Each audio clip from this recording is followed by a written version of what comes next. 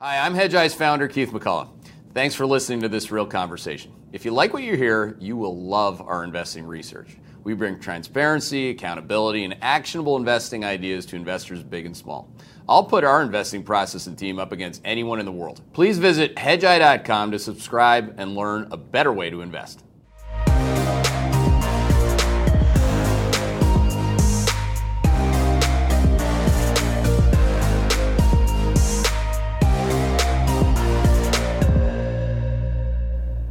I'm Keith McCullough, and welcome to another Real Conversation. I'm bringing back someone that I enjoyed, and I generally enjoy my time with him because I learn a lot about what I don't know when it comes to energy. We're going to talk about oil and the energy transition. Before I get into it with Mark Gordon I wanted to just kind of contextualize this a little bit. I think most people know that we went from long energy, long commodities from 2020, middle of 2020 for a couple years, for 2 years, and then we flipped in Q3 of last year. So I'm bearish on energy and oil, but that's a very short-term view. You know, when you look at our quad outlook for next year, you want to be buying it, coming back to quad 3, what we call stagflation. Part of that is that energy prices, commodity prices in general will be rising again. So what I try to do with somebody who's far smarter than I'll ever be at this topic, I try to get smarter on the long term, what we call our long-term tail. So Mark Gordon, thank you for coming back. And thank you for having me. I enjoyed the last talk, and I'm looking forward to this one. It's the amount of work that you've done on this, and original work, by the way. I might add to most people when, like I see people, plenty of pundits on energy, right? I mean, they just grab, what Goldman's saying over here. They grab what this person or this chart's saying over there. It's rare, suffice to say, that somebody actually has a compendium of long-term, their own work within their own process, and comes up with, like, dare I say, a passionate view that you have about this and how it plays out. And maybe let's just get into that. We're going to use your presentation so that we can guide people through kind of your long-term view, and maybe I'll just start with letting you tee off with that. All right. Well, thank you for the compliment. I appreciate that. Yeah. In our last conversation, I went through sort of my peak oil theory. I'm not going to redo it this time, but I think it's still relevant. Mm-hmm. And part of my passion comes from having sort of figured that out and thought it through, in a manner that has me convinced. And so once I became convinced on a peak oil supply, that being a big issue, it forced me to think about the energy transition and think about what kind of transition makes the most sense. And so about a month ago, Elon Musk had the Tesla Analyst Day, and the first 40 minutes of that was on his energy transition plan, and I listened to that, and I just thought to myself, this is really going to cause a huge problem for the United States if we follow his plan. And so I wanted to come on here. Wow. I wanted to come on here and address that. And what I want to say right off, though, is I have no issue with Tesla cars. I think they're great. I think it's an amazing invention. I think he's contributed massively to society, and I'm grateful that he's actually set us down that path. What I have an issue with is what he wants to do to the grid. And, I think it creates energy insecurity. And I think that we need to think through this energy transition plan now, because if we implement it when the supply crisis happens, we're going to be, in a really, bad spot. So we're not, you watch this, you didn't tell him what to say, this is your reaction. This is my reaction to what he said. Which is interesting because I watched and listened and I had no reaction because I wouldn't know otherwise. But it really is you're almost like saying that if you're not proactively preparing, for his plan, that's one thing. If you execute on his plan, that's like an existential thing?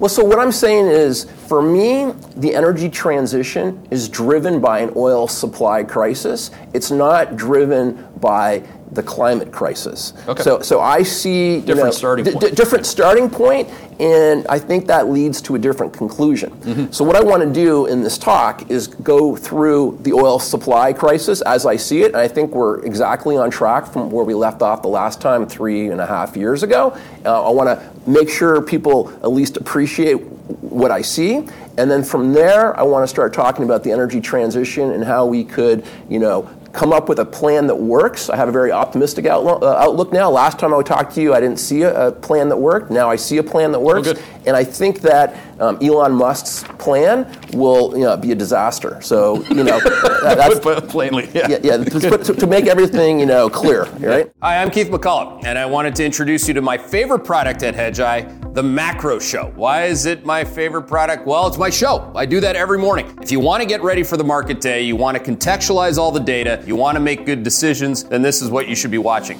It's a repeatable process that you can deliberately study, measuring and mapping time series to time series of data. So it's not going headline to headline and getting whipped around. It's actually being so much more dispassionate about it and making good decisions that are data driven. So we'd love to have you on our team. Come join us. Tune in weekdays at 9 a.m. Eastern and on demand anytime. Go to hedgeye.com/research to subscribe. Cool. So if we turn to page 4, I'm just going to do a recap on oil from our last talk a little over 3.5 years ago.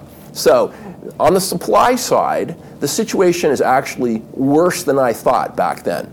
U.S. oil production has stopped growing. I'm going to show a chart on that, but as I'm sure you're aware, shale has really prevented an oil crisis in the last decade. Also, since the last talk, we've used 120 billion barrels, or over 7% of all oil produced. I mean, when you think about compounding in a limited resource, it becomes problematic when you put them together. And then the decrease in CapEx spend from industry is mind-boggling. We are not investing to maintain future oil production, and part of that is because in reaction to the energy transition. Mm-hmm. Now, why don't we recognize this? There's 3 main reasons. The first one is that the peak demand energy transition narrative has gone into overdrive. If I were just to give you an example, last week we had the 3rd largest draw in inventory since 1982. Wow. And the oil price went down, right? So no one cares, right? I mean, the EIA and the IEA have revised up demand in the last week. No one cares. We're all worried about this recession that may or may not happen. Okay, so that's point 1. Point 2 is governments have suppressed the oil price, and I'm going to show that. But the sale from the SPR is unprecedented, and that, in my opinion, and I'll explain why I think this, but that has prevented oil from being about 120 today. And then the last point is demand is still not recovered from COVID. So I'm going to show that. Cool. So on this next page, I'm showing where we were in 2019 when I talked with you last, and where we are today. And the first thing I want you to focus on is OECD inventories. Okay, they're down. These are commercial inventories, 110 million, but government inventories are down 318 million. So if you took those two together, and you added the draw in government inventories to the draw in commercial inventories, the adjusted commercial inventories would be down 15%, or they would be at the lowest level since 2003. And with that kind of inventory level, the lowest level, since 2003, if you just took the government, if we just hadn't, had the SPR release, we would have $120 oil. So they've definitely suppressed the oil price. Next, you can see from this chart that this is just in barrels. This is not like adjusted for anything. This is just. The only adjustment I'm doing here is I'm taking the government inventories and I'm subtracting them from the commercial inventories. Yeah. So that's it's really not very complicated. Yeah. Okay, right? Yeah, and so also if you look here, you can see there's been no growth in non-OPEC production. OPEC productive capacity looks like it's declined, and what I mean by that is Nigeria and Angola, they're both offshore producers. Their production's falling, quickly. They're both producing below quota. So, we're not growing non-OPEC production, and in my opinion, OPEC productive capacity has declined. And then perhaps the most surprising thing on this page is, with global GDP growing 15%, global demand has not grown, and we're going to talk about that. But I mean, if demand had grown anywhere close to what it should have grown, we would have a crisis today. So I got a long deck. I'm going to go through a lot of this pretty quickly. I mean, page 6, you can just see no U.S. production growth. Most oil, analysts would agree that if we hadn't had tight oil in America, we would have had a crisis a decade ago. And it is not growing now. And this is a dramatic change. In our last talk 3.5 years ago, I had not thought it would be this extreme. On the next page, and this is a chart I used in my last presentation, it's James Schlesinger's chart. And let me just remind people, he was the Secretary of Energy, he was the Secretary of Defense, and he was the director of the CIA. So this is a pretty serious guy. He's showing, discoveries peaking in 1962 and production outpacing discoveries in 1981. We are not finding as much oil as we are using. This is not a sustainable path. I talked about peak oil supply in the last presentation. It's worth listening to again. Now, on page 8, this is just a slide I stole from Mike Rothman, who I think is a great analyst, but it just shows, you can see in 2014, global upstream CapEx was about $750 billion, and that was sort of maintenance CapEx, and we're not spending anywhere near that right now. So the cumulative underspend is about $3 trillion. It's a lot of money. And so the question is, why is this underspend happening? Industry's gotten disciplined, that's part of it. But I would argue, especially in America, there's little reason to spend if the reserves aren't there. And this chart, page 9, I'll explain in a second why I have it. But you can see in 1980, recent discoveries could add 30% to base production, whereas today that number is 2%. So much different today than 1980. Now, I picked 1980 for a reason. The reason I picked it is that was when, right around when Volcker jacked up interest rates. Mm-hmm. And so here's something that I think people don't think about. I feel like it would be a good PhD thesis for some ambitious PhD candidate. Volcker sort of got lucky. And what I mean by that is that in the 1970s, the oil price went up 14x in nominal dollars. We found a whole bunch of oil, as delineated in the last page. All that oil came on in the 1980s, Good right? Point, yeah. And so that drove down the oil price. The oil price would have collapsed without Volcker raising interest rates. So, I don't think we fully understood what was going on back then, and we need to rethink economics with oil as part of the history. But the reason I bring that up is because today it's extremely different, right? There's no reason for oil to fall on its own. And in fact, I think the oil price is going to go up and go up a lot. And so what's important is we don't want the Fed to make a mistake today. What we need to have happen is we need to have the oil price rise versus all other relative prices in society, and that's going to happen, and it's going to be inevitable, and the Fed needs to understand that the situation today is entirely different than when Volcker did it, so we need to let the oil price, go up. That's a really, one, I didn't think about that before. I think I'm fairly well versed in the Fed, not in the energy transition, but I always say, when the Fed is tightening into a quad 4 slowdown, what I'm really talking about is a slowdown in demand, which you alluded to, which is most people that are bullish on oil cyclically, they don't really have a view on demand, like at least with the quads and how we map it out explicitly. But this point, tightening into an epic and ongoing and structural slowdown in supply, so you have that, right? So that would be a good example for everyone that pays attention to my process, where I wouldn't have known to say that unless you just incorporated that in my process. So thank you. It's an entirely different picture. Well, so I don't think, I have not seen anyone think about this point, and making this point to you right now, my audience is the Fed. I hope they think about this, because if you think that you can solve the oil inflation problem by raising interest rates, you really, you got another thing coming. It's not going to work, right? Mm-hmm. So we need to think about the energy transition. The Fed needs to think about the energy transition. The Fed tightening, when they were, at the hottest point of tightening, oil still went to 123. This is not like when we're tightening at 50 basis points at a clip. It's not, so yeah, they should entirely rethink this with this component. Good job with that. All right. Next one, I mentioned the government suppressing the oil price. I mean, this is really quite a remarkable chart. We're down 50% on the Strategic Petroleum Reserve. I mean, I get it that there's a war in between Ukraine and Russia. I also understand that the SPR is less important today because U.S. oil production, thank you to shale, is higher. Nevertheless, I don't think we should be suppressing the oil price like this, just as we just discussed. Yep. And I think we should be saving these barrels for when we really need it. Mm-hmm. So I think this was a policy error. Now, on demand, which is the next page, look at this. It's sort of remarkable, right? Since I was here last, global GDP has actually grown 15% despite COVID. I mean, that's all the stimulus and everything, right? And normally, what happens is oil demand grows at about 1/3 of GDP growth. So that would have been about 5 million barrels that we should have seen in growth.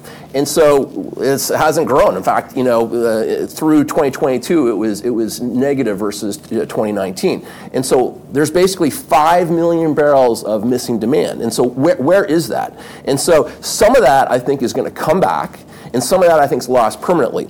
So the lost permanently stuff is working from home. Mm-hmm. There has been a shift that has happened, and we've lost it. And this is not driven by electrification of BEVs. BEVs is about 600,000 barrels a day of the 5 million. Now, I do think that some of that 5 million is going to come back. I think air travel has been artificially suppressed. We're only now just beginning to reach new highs. In China, massive, disaster over there with, COVID, number 2 and COVID number 3 or whatever, but China is below trend. So I do think there's about 2.5 million barrels a day of demand catch up, and that is enough to tip us into a crisis.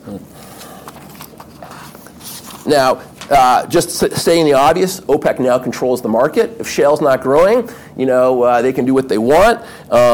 We'll see what they want to do, but it appears that they want a higher oil price given the surprise cut we just saw. And to me, we look on track to drain inventories in the second half of this year, thanks to OPEC. And we're in a new world now. I mean, they control the oil market. Now, this page 14 is a page just to remind you how high the oil price can go. In inflation-adjusted dollars, 2008 was at 195. And oil is extremely volatile. A very small move in demand or supply or inventories can send the oil price up, and I think we're likely to see above 195. Now, this page is very important to me because people don't think this through. And I think that world GDP per capita is extremely interesting, right? I mean, no growth whatsoever until 1800. And then it just, does a hockey stick, right? I mean, so think about this. Malthus came out with an essay on the principle of population in 1798, and everyone makes fun of him for getting it wrong, right? But he was actually right for all of history up until then. He was no idiot. When he came out with his theory, he basically said, human life is miserable, basically, and we're always reaching the limit of, starvation, right? And so you just didn't know about the steam engine. Yeah. Well, so, what's funny, right, is for me, it's very obvious that this was driven by hydrocarbons. First coal, and then oil, and then natural gas. But, historians today, they've kind of canceled oil because oil is evil, right? They don't know what to do with this, right? So they don't have a good understanding of that it was hydrocarbons driving this. Yeah. And the reason I am bringing this up is because if we get the energy transition wrong, this is what we risk losing.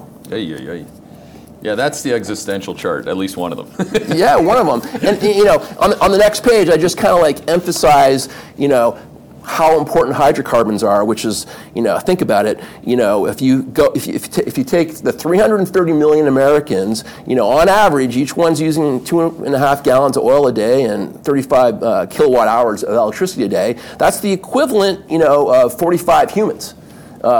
So it's almost like, we have this, stealth population working for us, that people aren't thinking about. 330 million people times 45 is a big number. Okay, so this is the end of the first section. And the point to the first section is really to say we're going to have a supply crisis. We're very close to the supply crisis. Let's make sure we get the energy transition right.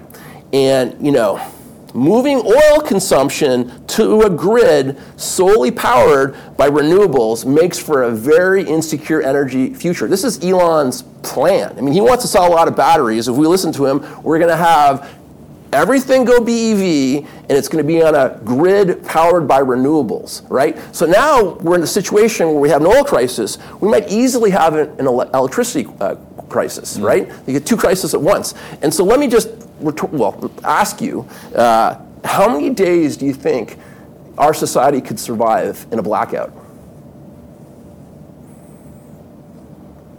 7? Yeah. I asked a bunch of people this, and that's kind of like what people come up with. Most people think 7 days, right? Because you're not going to have sewage, because that's like electric pumps. You're not going to have water. You're not going to have refrigeration. I mean, I wouldn't know how to feed myself. I live in a high-rise. I mean, I'm not going to take the elevator, right? I mean, it is a disaster. So we are playing with an energy transition that makes the grid unstable. This does not, work, in my opinion. So the next section, the energy transition section. Is there an actual answer to that question? That was my answer. It was totally a guess. Well, I mean, anyone's answer to that question is a guess, right? Yeah. I mean, it's like, how long do you think it could last? I mean, I would be very surprised if we can make it 2 weeks. Yeah. No, I'm just thinking of experiences that, I've actually had in life, where we had a blackout, I didn't have power in my house, we had the generator fully loaded. Like, at what point are you, at wit's end at a bare minimum with your kids? When Hurricane Sandy hit, which was a while ago, I was living on the 57th floor. I walked up twice and I left the city. Yeah. I mean, disaster. You last two trips up the building. Yeah. Oh, geez. All right, so this is part 2. Yeah, this is part 2, and thank you, Elon. Inspired by him, I think Tesla's amazing. I think your energy transition plan is horrible. I mean, that's where I come out with it. He calls it Master Plan Part 3. I mean, it sounds like he's working for Klaus Schwab or something. I mean, right? Anyway, yeah. I mean, what amazes me about Elon, right, is he buys Twitter. He makes fun of the liberals, left, right, and center with the purchase, but then he gets them to do exactly what he wants. They are pawns in his scheme. The energy transition plan that they have put into place is what Elon Musk wants. So my main points of contention. First one is he thinks we should have an all-renewables transition plan. Remember, he wants to sell batteries, and I think that's way too risky. I think we should have multiple transition paths, just to make sure that we're not dependent on something that's intermittent. He argues that battery electric improves efficiency. I'm going to show you that it doesn't improve efficiency whatsoever, which is like a big statement, right? He talks about fuel cells. I mean, when we talk about the hydrogen economy, and I'm going to demonstrate that the hydrogen economy is a superior way to have an energy transition than what Elon's advocating. He says there's no limits to resources. This one blows my mind. When I'm going to talk about dealing with energy transition with limited resources, and then in his plan, as in most energy transition plans, it's CO2 avoidance that is paramount. And for me, it's energy security and prosperity that are paramount. And I think that that's what we should be focused on. And that is what is most important to Americans or people in the world. Interesting. And so on page 20, I'm actually giving his supporting arguments, right? I want to make sure people fully, kind of get some of the points he's making. So this efficiency ratio, right? He basically, what he's saying is, let's say a Tesla, has 105 miles per gallon miles per gallon equivalent, and a regular, ICE, that's internal combustion engine, regular gasoline car, has 24 miles per gallon. So he's saying it's 4.8 times more efficient. I want you to remember this because I'm going to show you that this this ratio is nonsense, okay? And then fuel cells, what he is showing here is his main argument why the hydrogen economy will not work. And, it's a pretty compelling argument. You start off with electricity, you do electrolysis, so you lose, 20%, and then you do the fuel cell, so you lose another 40%, so you're 48% efficient. These are the main arguments, for against a hydrogen economy and for BEV economy. So let's think through the efficiency. I'm going to think through the efficiency by just talking about natural gas for a second. And I'm going to compare natural gas to power a battery electric vehicle, or natural gas to power a fuel cell electric vehicle, or natural gas to power a compressed natural gas vehicle. So that's the fair way to compare it when you want to think about efficiency. You got to start with the hydrocarbon and end with what the output is. And so the reason you have to do it this way is in the battery electric vehicle case, the inefficiencies in the combined cycle turbine. It's only 45% efficient. The rest of it's heat that's lost in the atmosphere. Then there's a little bit of inefficiency in the distribution, and then I say AC/DC efficiency here, 90% efficient. This is going to irritate Tesla owners, right? Because they're like, oh, my car's super efficient. But what this is the power from the grid comes in AC, and then you got to convert it to DC, and in that process, you lose about 10% of the energy. Yep. I actually think it's a little more. I was trying to be conservative here. But what I will point out is that if you supercharge the car, that 90% goes to 80%, because when you supercharge the car, you lose even more energy in heat, right? And people don't fully appreciate that, because when you supercharge a car, you're doing it through a charger which is DC to DC. And so the actual loss in the Tesla is only about 10%, but the charger loses another 10%, right? So I'm giving them the benefit of the doubt here, and I only have 90% efficient, but I really should have 80% efficient, okay? Now, if you're going to do hydrogen fuel cell, right, reformation is surprisingly efficient. Why is that?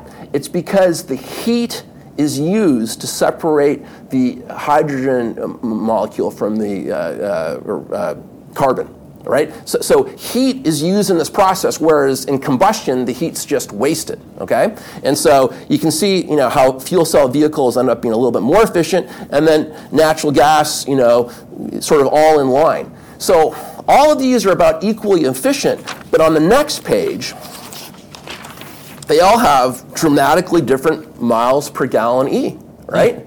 So this is telling you that mile per gallon E ratio is meaningless, right? The Honda Civic natural gas vehicle is probably the cheapest vehicle to fuel. Why? Because natural gas is so cheap, right? And then the Teslas, they're all about equal, because electricity is so expensive, right? So the point I am making here is that when Musk has that efficiency ratio, everyone intuitively knows that it's cheaper to fuel a Tesla. But the reason it's cheaper to fuel a Tesla is because a Tesla runs on natural gas and coal, and you're comparing it to an internal combustion car that runs on oil. And oil is a lot more expensive than having a natural gas coal car. So that's where the savings comes in, but it's not an improvement in efficiency. And I'm actually going to just jump forward quickly to page 40 to really drive this point home.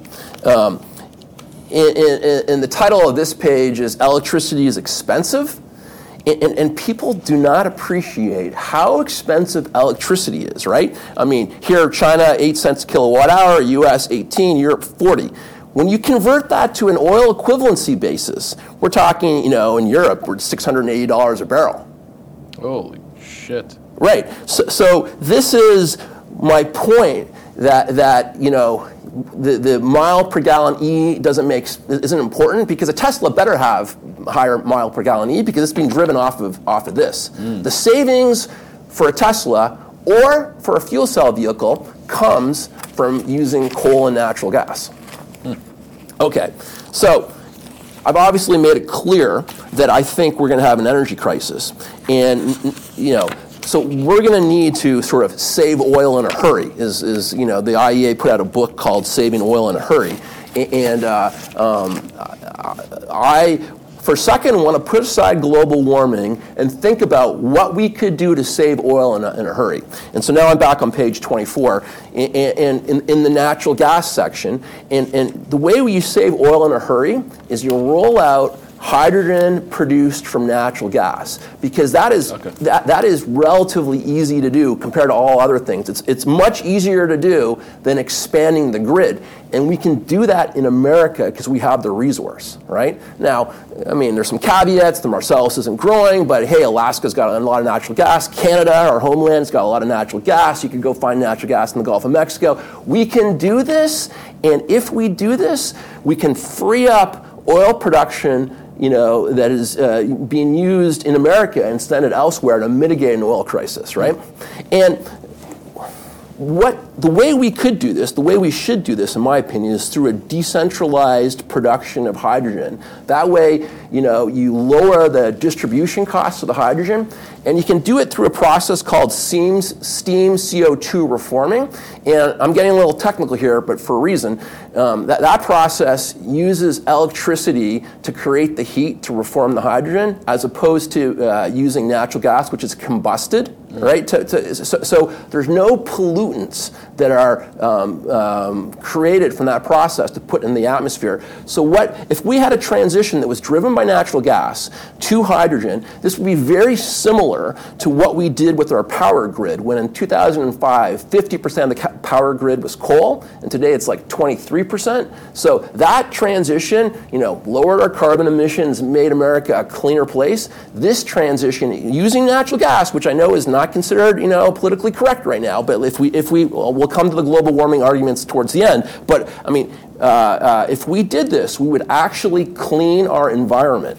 So that's quite compelling, and we would, in the process, save the world from an oil crisis. Hi, Robert McGroarty here, Director of Subscriber Development at Hedgeye. Join our entire research analyst team live before the market opens for deep dive investing analysis, our favorite stock ideas, and our risk manager-in-chief, Keith McCullough's macro overlay. Our team of 40-plus equity analysts discuss key market developments, trends, and our high-conviction long and short investing ideas. You will not get this granular level of insight anywhere else. A video replay, audio version, and analyst summary notes from the call are available shortly after each live show to ensure you don't miss anything. Go to hedgeye.com/research to subscribe. And tune in live to the call weekdays at 7:45 a.m. Eastern.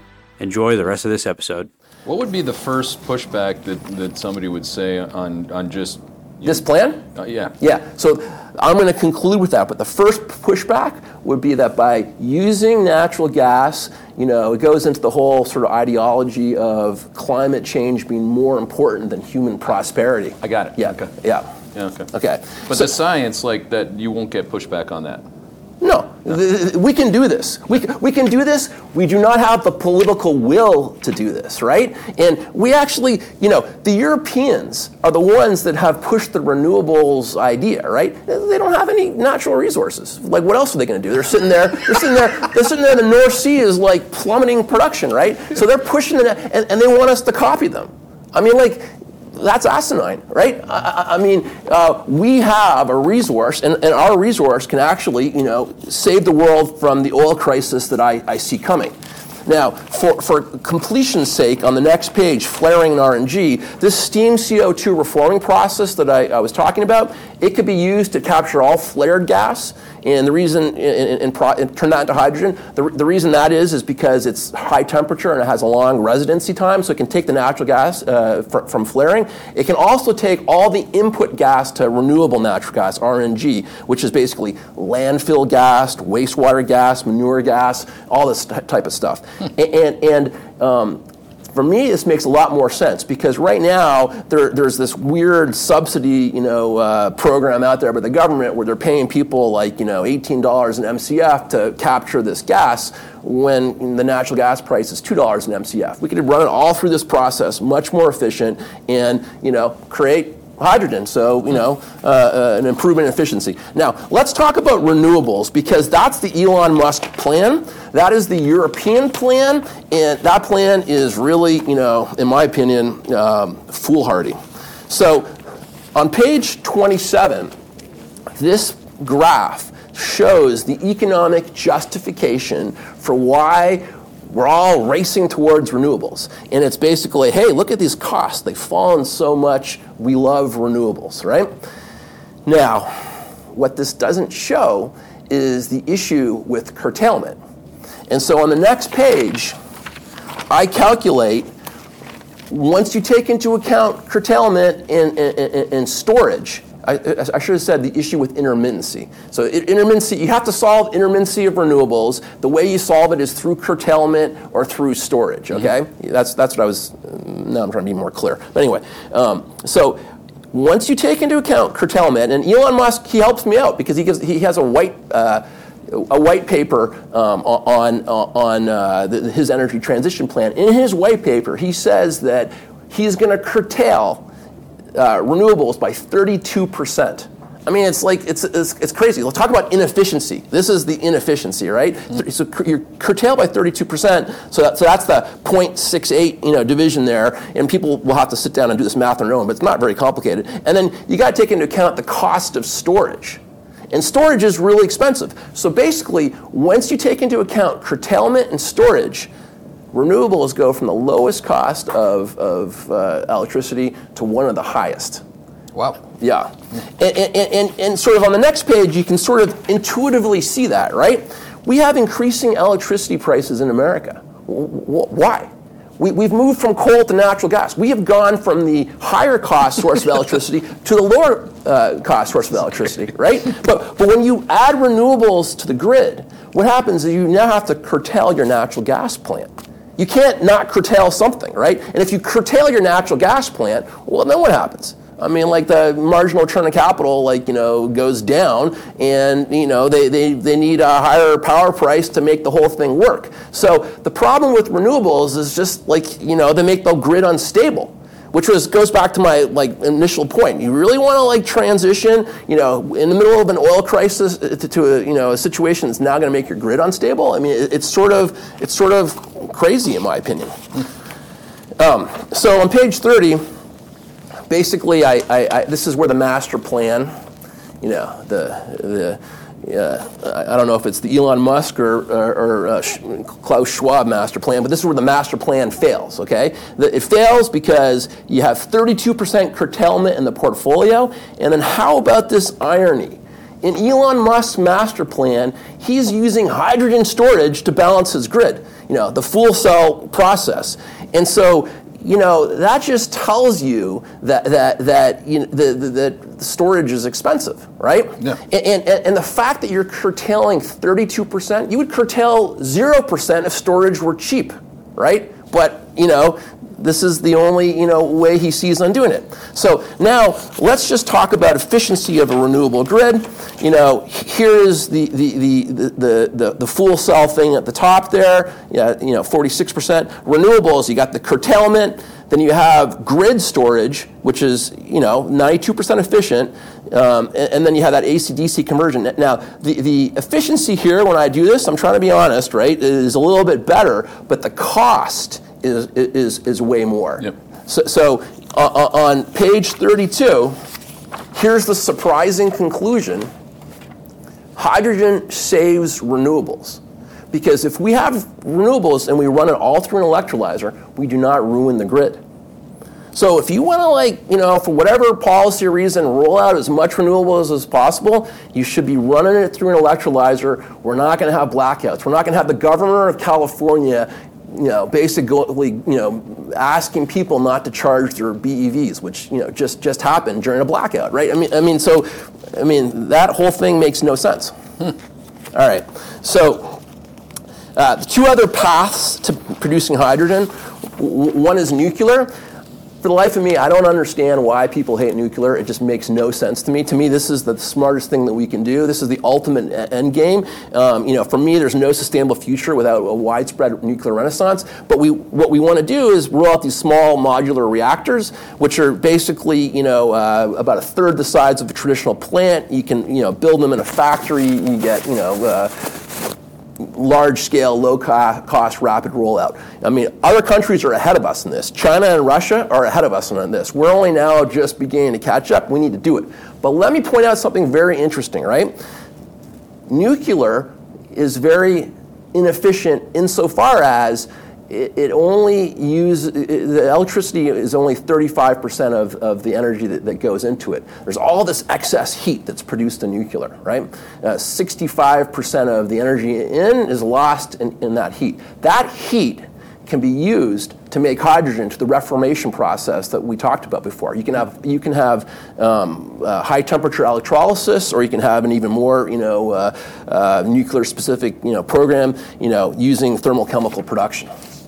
So I think this is what we have to do. I only have one page in this. You can tell I'm trying to be terse, maybe not, but anyway.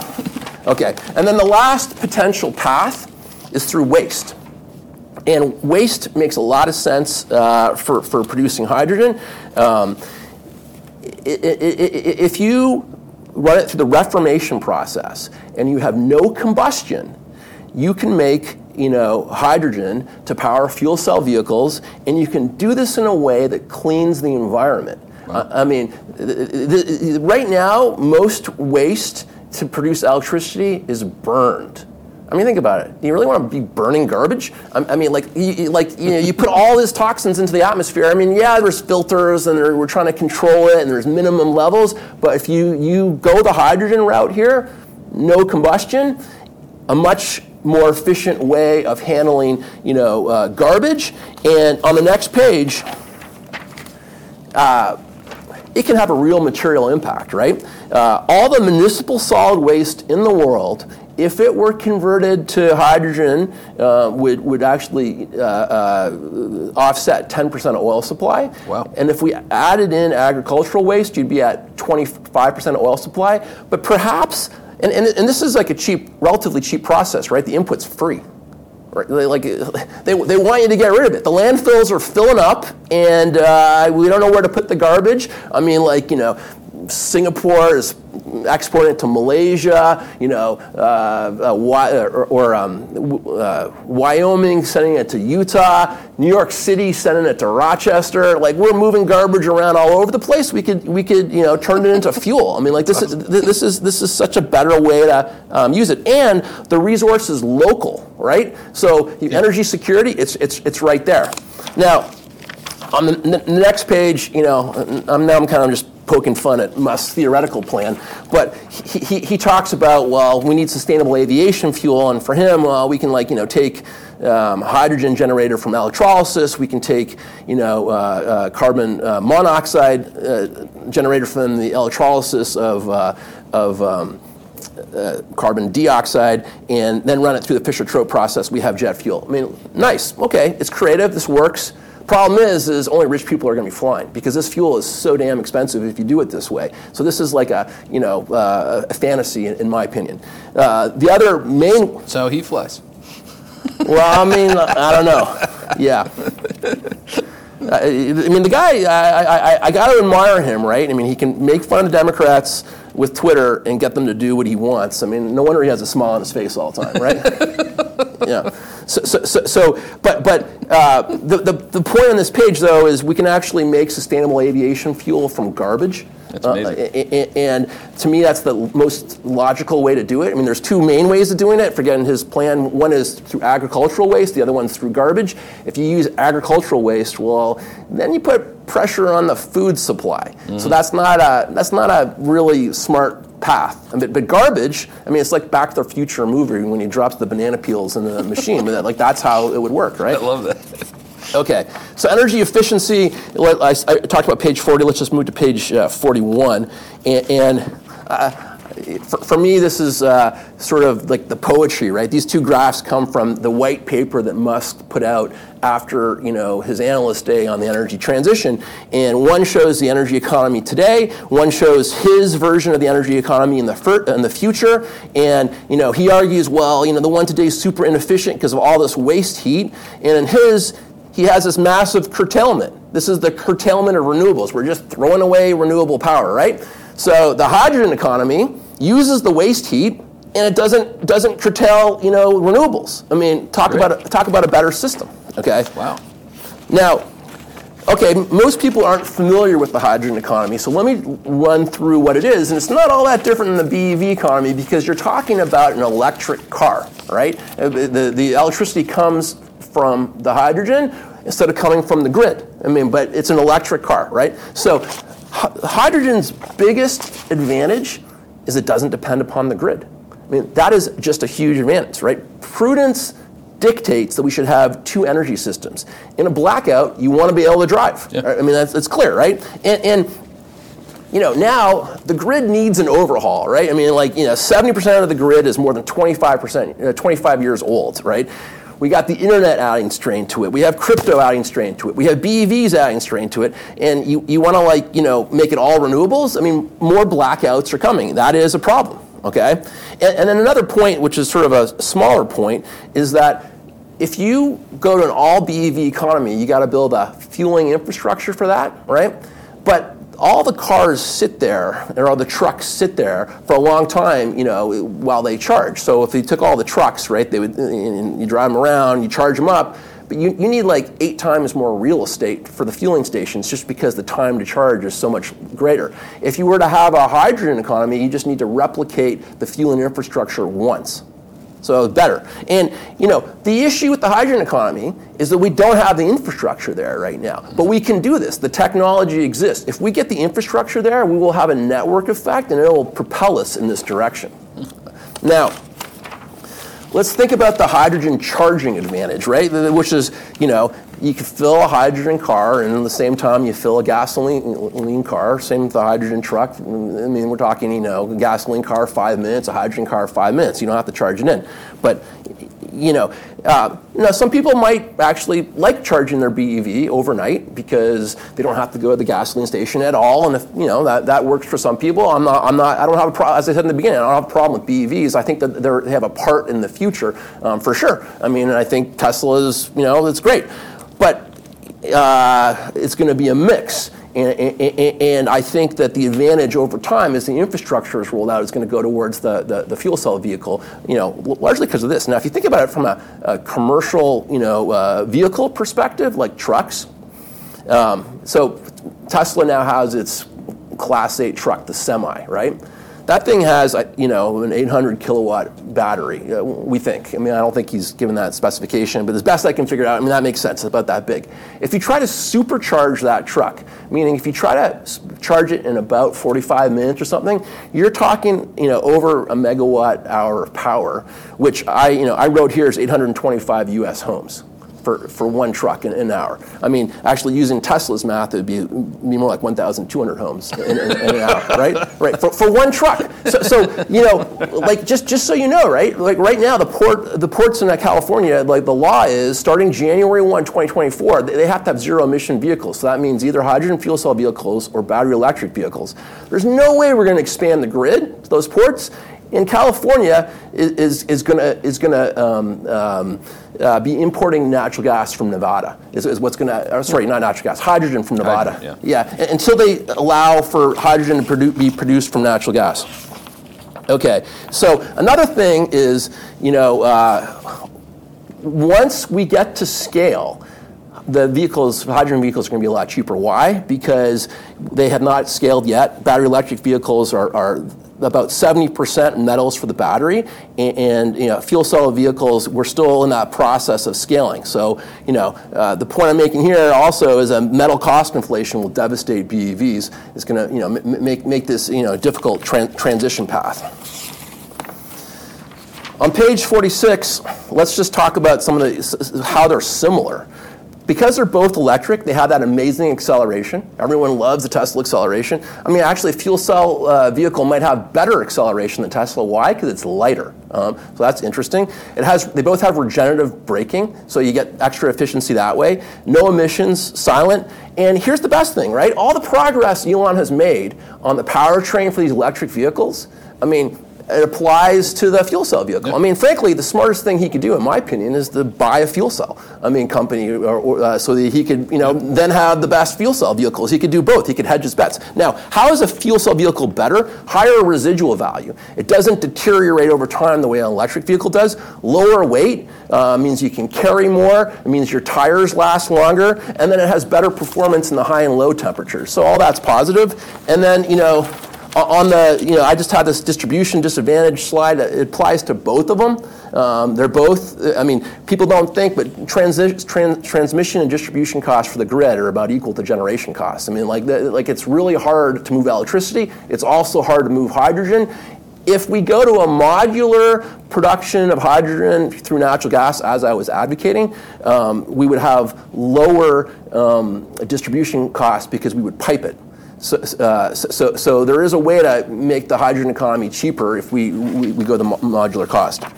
Now, quickly on limits to resources. The first slide I think is funny because Musk, he puts up his slide on the land required for solar and wind, and you can't even see the dots on there. It's like 19 basis points and 2 basis points. So call it 20 basis points of global land area. But what he forgets to tell you is that global urban land area is 70 basis points, right? And you got to put the wind and the solar relatively close to the urban area because the transmission costs are so high. Like, you don't want to put them in, the middle of the desert because running transmission lines is going to be super expensive. So that one's just silly, right? And then his general argument is, we got all the resources we need. Might be true there's a lot of copper in the earth, but that the grade diminishes over time, right? And so I just put a study from Dan Jurgen, which is on the web, anyone can take it, and Jurgen had, it's subtitled, "Will a looming supply gap short circuit the energy transition?" Dan Jurgen's a pretty serious guy, and he has his bad scenario and an optimistic scenario, and in either way, you don't have enough copper, right? And then, cobalt and lithium, cobalt and nickel. Musk implicitly recognizes that these are problems. And the reason he does that is because he's moved his battery chemistry off of nickel cobalt chemistry. He's moved to LFP, and that is an inferior chemistry. Basically, it's heavier and it takes longer to charge. And he's done that because he recognizes supply constraints. So in this graph here, he's got the ones that are going to be LFP batteries, and then he's got the ones that are going to be high nickel batteries. I would say right now everything high nickel could be a fuel cell, no problem. And part of the LFPs will be fuel cells. So there's that. And then last part on the resources page, you got to remember the hydrogen economy uses batteries. And the reason it uses batteries is because if you want extra power to accelerate, you want extra power to pull a heavy load, then the fuel cell is going to produce electricity, the battery is going to produce electricity, and you're going to charge the battery with your regenerative braking, etc. But the batteries used in the fuel cell economy is about a fifth the size as the batteries used in a BEV. Yep. So if you want to save resources, this is the way to do it. And then when I look at new technologies out there, on the come, there's something called atomic layer deposition. This technology is a way to cut the size of the resources used for batteries, electrolyzers, fuel cells, motors, hydrogen storage. So this is actually really important, up and coming technology, and it will make batteries cheaper, but it will make the hydrogen economy cheaper. So that's another way to, save resources. So now we're into the conclusion of part of my presentation, and just for a second, look at annual CO2 emissions on page 54, right? China's emissions are through the roof. We all know this because they are, using a lot of coal, and they're not stopping using coal, and then this is not going to change, nor should it change, because they deserve to have a higher standard of living. But what I want to point out is that the BEV car in China produces significantly more CO2 than a regular car because it's coal powered. Yep. Also, we saw the electricity prices before. Chinese electricity is really cheap, so this is another reason why they're going in that direction. This has got nothing to do with mitigating CO2. Their policy is driven by energy security and prosperity, and that is what we should do too. I mean, like it seems entirely reasonable to me. Now, on the next page, I talk about CO2 saturation, right? Even if we drop emissions, we're still, putting CO2 into the atmosphere. And China is not going to drop emissions, nor is India, nor is most of the developing world. But the good news is that there's a CO2 saturation point. And I mean, according to Will Happer, who's a Princeton professor, really eminent professor, I mean, he thinks we're actually there already. There's no debate that there's a CO2 saturation point. The only debate is if we're there or not. Mm-hmm. And so what I think peak oil supply is a bigger potential crisis than global warming, and that's what we have to focus on, and that is what we have to work to mitigate, and we need to start now, because if we don't start now, if it hits us all at once, we're not going to have a good plan. Mm-hmm. So for me, page 54, here's now I'm being sort of cheeky, but my master plan redux, right? I mean, we want to pivot hard to hydrogen produced from natural gas in North America because that will free up our oil for the rest of the world and mitigate a supply crisis. Okay, and that is a temporary solution, but the permanent solution is garbage, renewables, and nuclear. So on the garbage side, producing hydrogen from waste is pretty amazing because it can meaningfully clean the environment. On the renewables side, you want to accompany renewables with electrolysis in order to keep the grid balanced to avoid, a broken grid, which literally could lead to societal collapse. And then we got to accelerate nuclear. I mean, like that is clearly what we have to do. This is a multi-phased approach, unlike the Musk all renewables approach. Can we do this? I mean, America went from no LNG exports or minimal LNG exports, the world's largest LNG exporter in 6 years. I mean, it's pretty impressive. Also, we've added the equivalent of 2 Saudi Arabias of oil production through our shale. First, on the oil side, I mean, if you include natural gas liquids in there, and then on the natural gas side, we added another Saudi Arabia. So we can do it, is my opinion. Hi, Robert McGrory here, Director of Subscriber Development at Hedgeye. Hope you're enjoying our podcast. Start generating alpha with our suite of Sector Pro investing research products. Dive deep into retail, industrials, technology, and everything in between with exclusive access to the sharpest analysts and actionable ideas on Wall Street.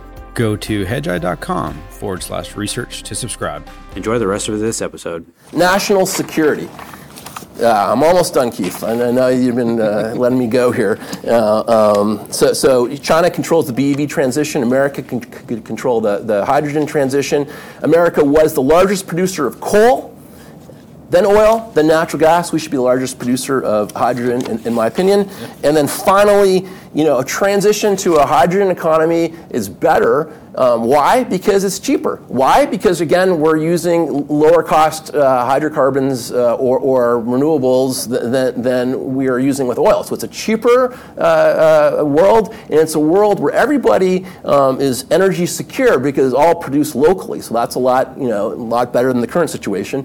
And in the interim, we should move to producing hydrogen from natural gas. And this is the controversial thing I'm saying, because people don't want to do this. But I mean, it is a potential solution to the energy crisis to produce hydrogen from natural gas.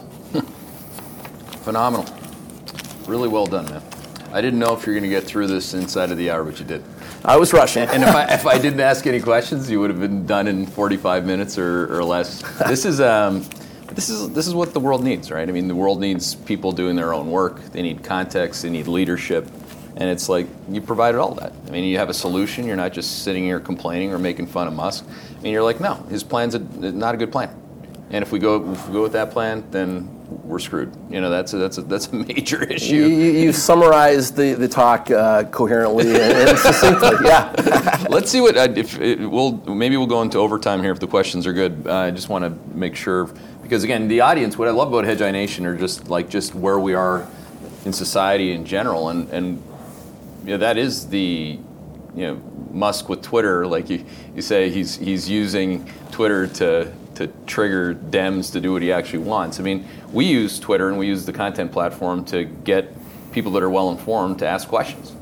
Great. Like they're, who's this guy Gordon? Like, like what does he know? Like I'm people think they know everything, right? I mean, but they can definitely ask questions. By the way, if you hadn't noticed, Mark's presentation is just above the video player there, the entire presentation, and there's a lot of information in there. He went through it, relatively quickly, but I thought professionally.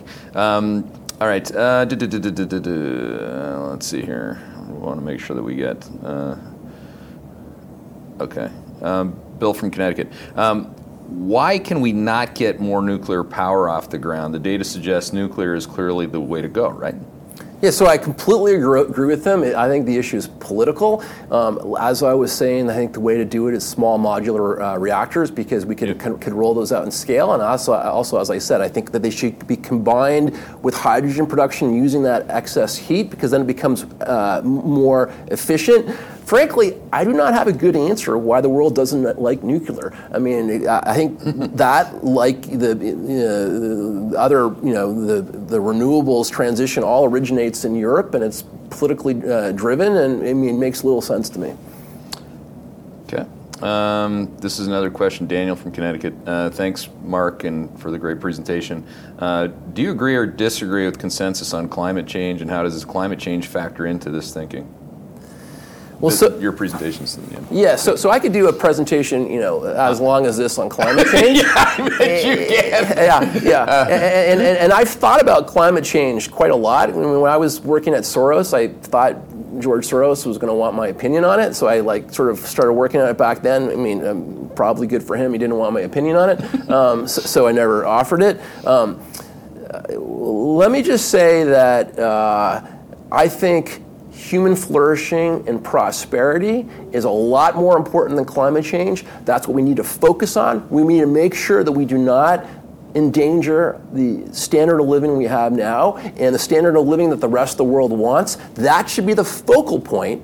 And, if there is some mild climate change, we should adapt. I mean, there's no reason to be hysterical about it. We have adapted throughout human history. In the medieval warm period and the Roman warm period, the Earth was warmer. In fact, over 90% of the Earth's history, it's been warmer. So I think, I don't want to politicize this. I have my opinions on climate change, but the real important point is that we think about how to preserve what we have, because we are living at a special time in history. You got Greta Thunberg out there complaining that we're going to rob her future, or whatever phrase it is she uses. She doesn't appreciate how good her present is. And our present right now is amazing. That graph that I had on human prosperity, I mean, it all started in 1800. And none of it, we just take it for granted. I mean, the risk is we lose that, and we don't want to lose that. And if we're not focused on this transition coming that's going to be forced upon us from an oil supply crisis, we could lose it. And that's why I'm here, because I am worried about that. And I mean, I have a solution. That's why I articulate it. So I'm optimistic. But what we need people to follow the solution. America can lead the world by using our natural resource of natural gas and create the hydrogen transition, and then allow the rest of the world not to suffer from an oil crisis. Awesome, man.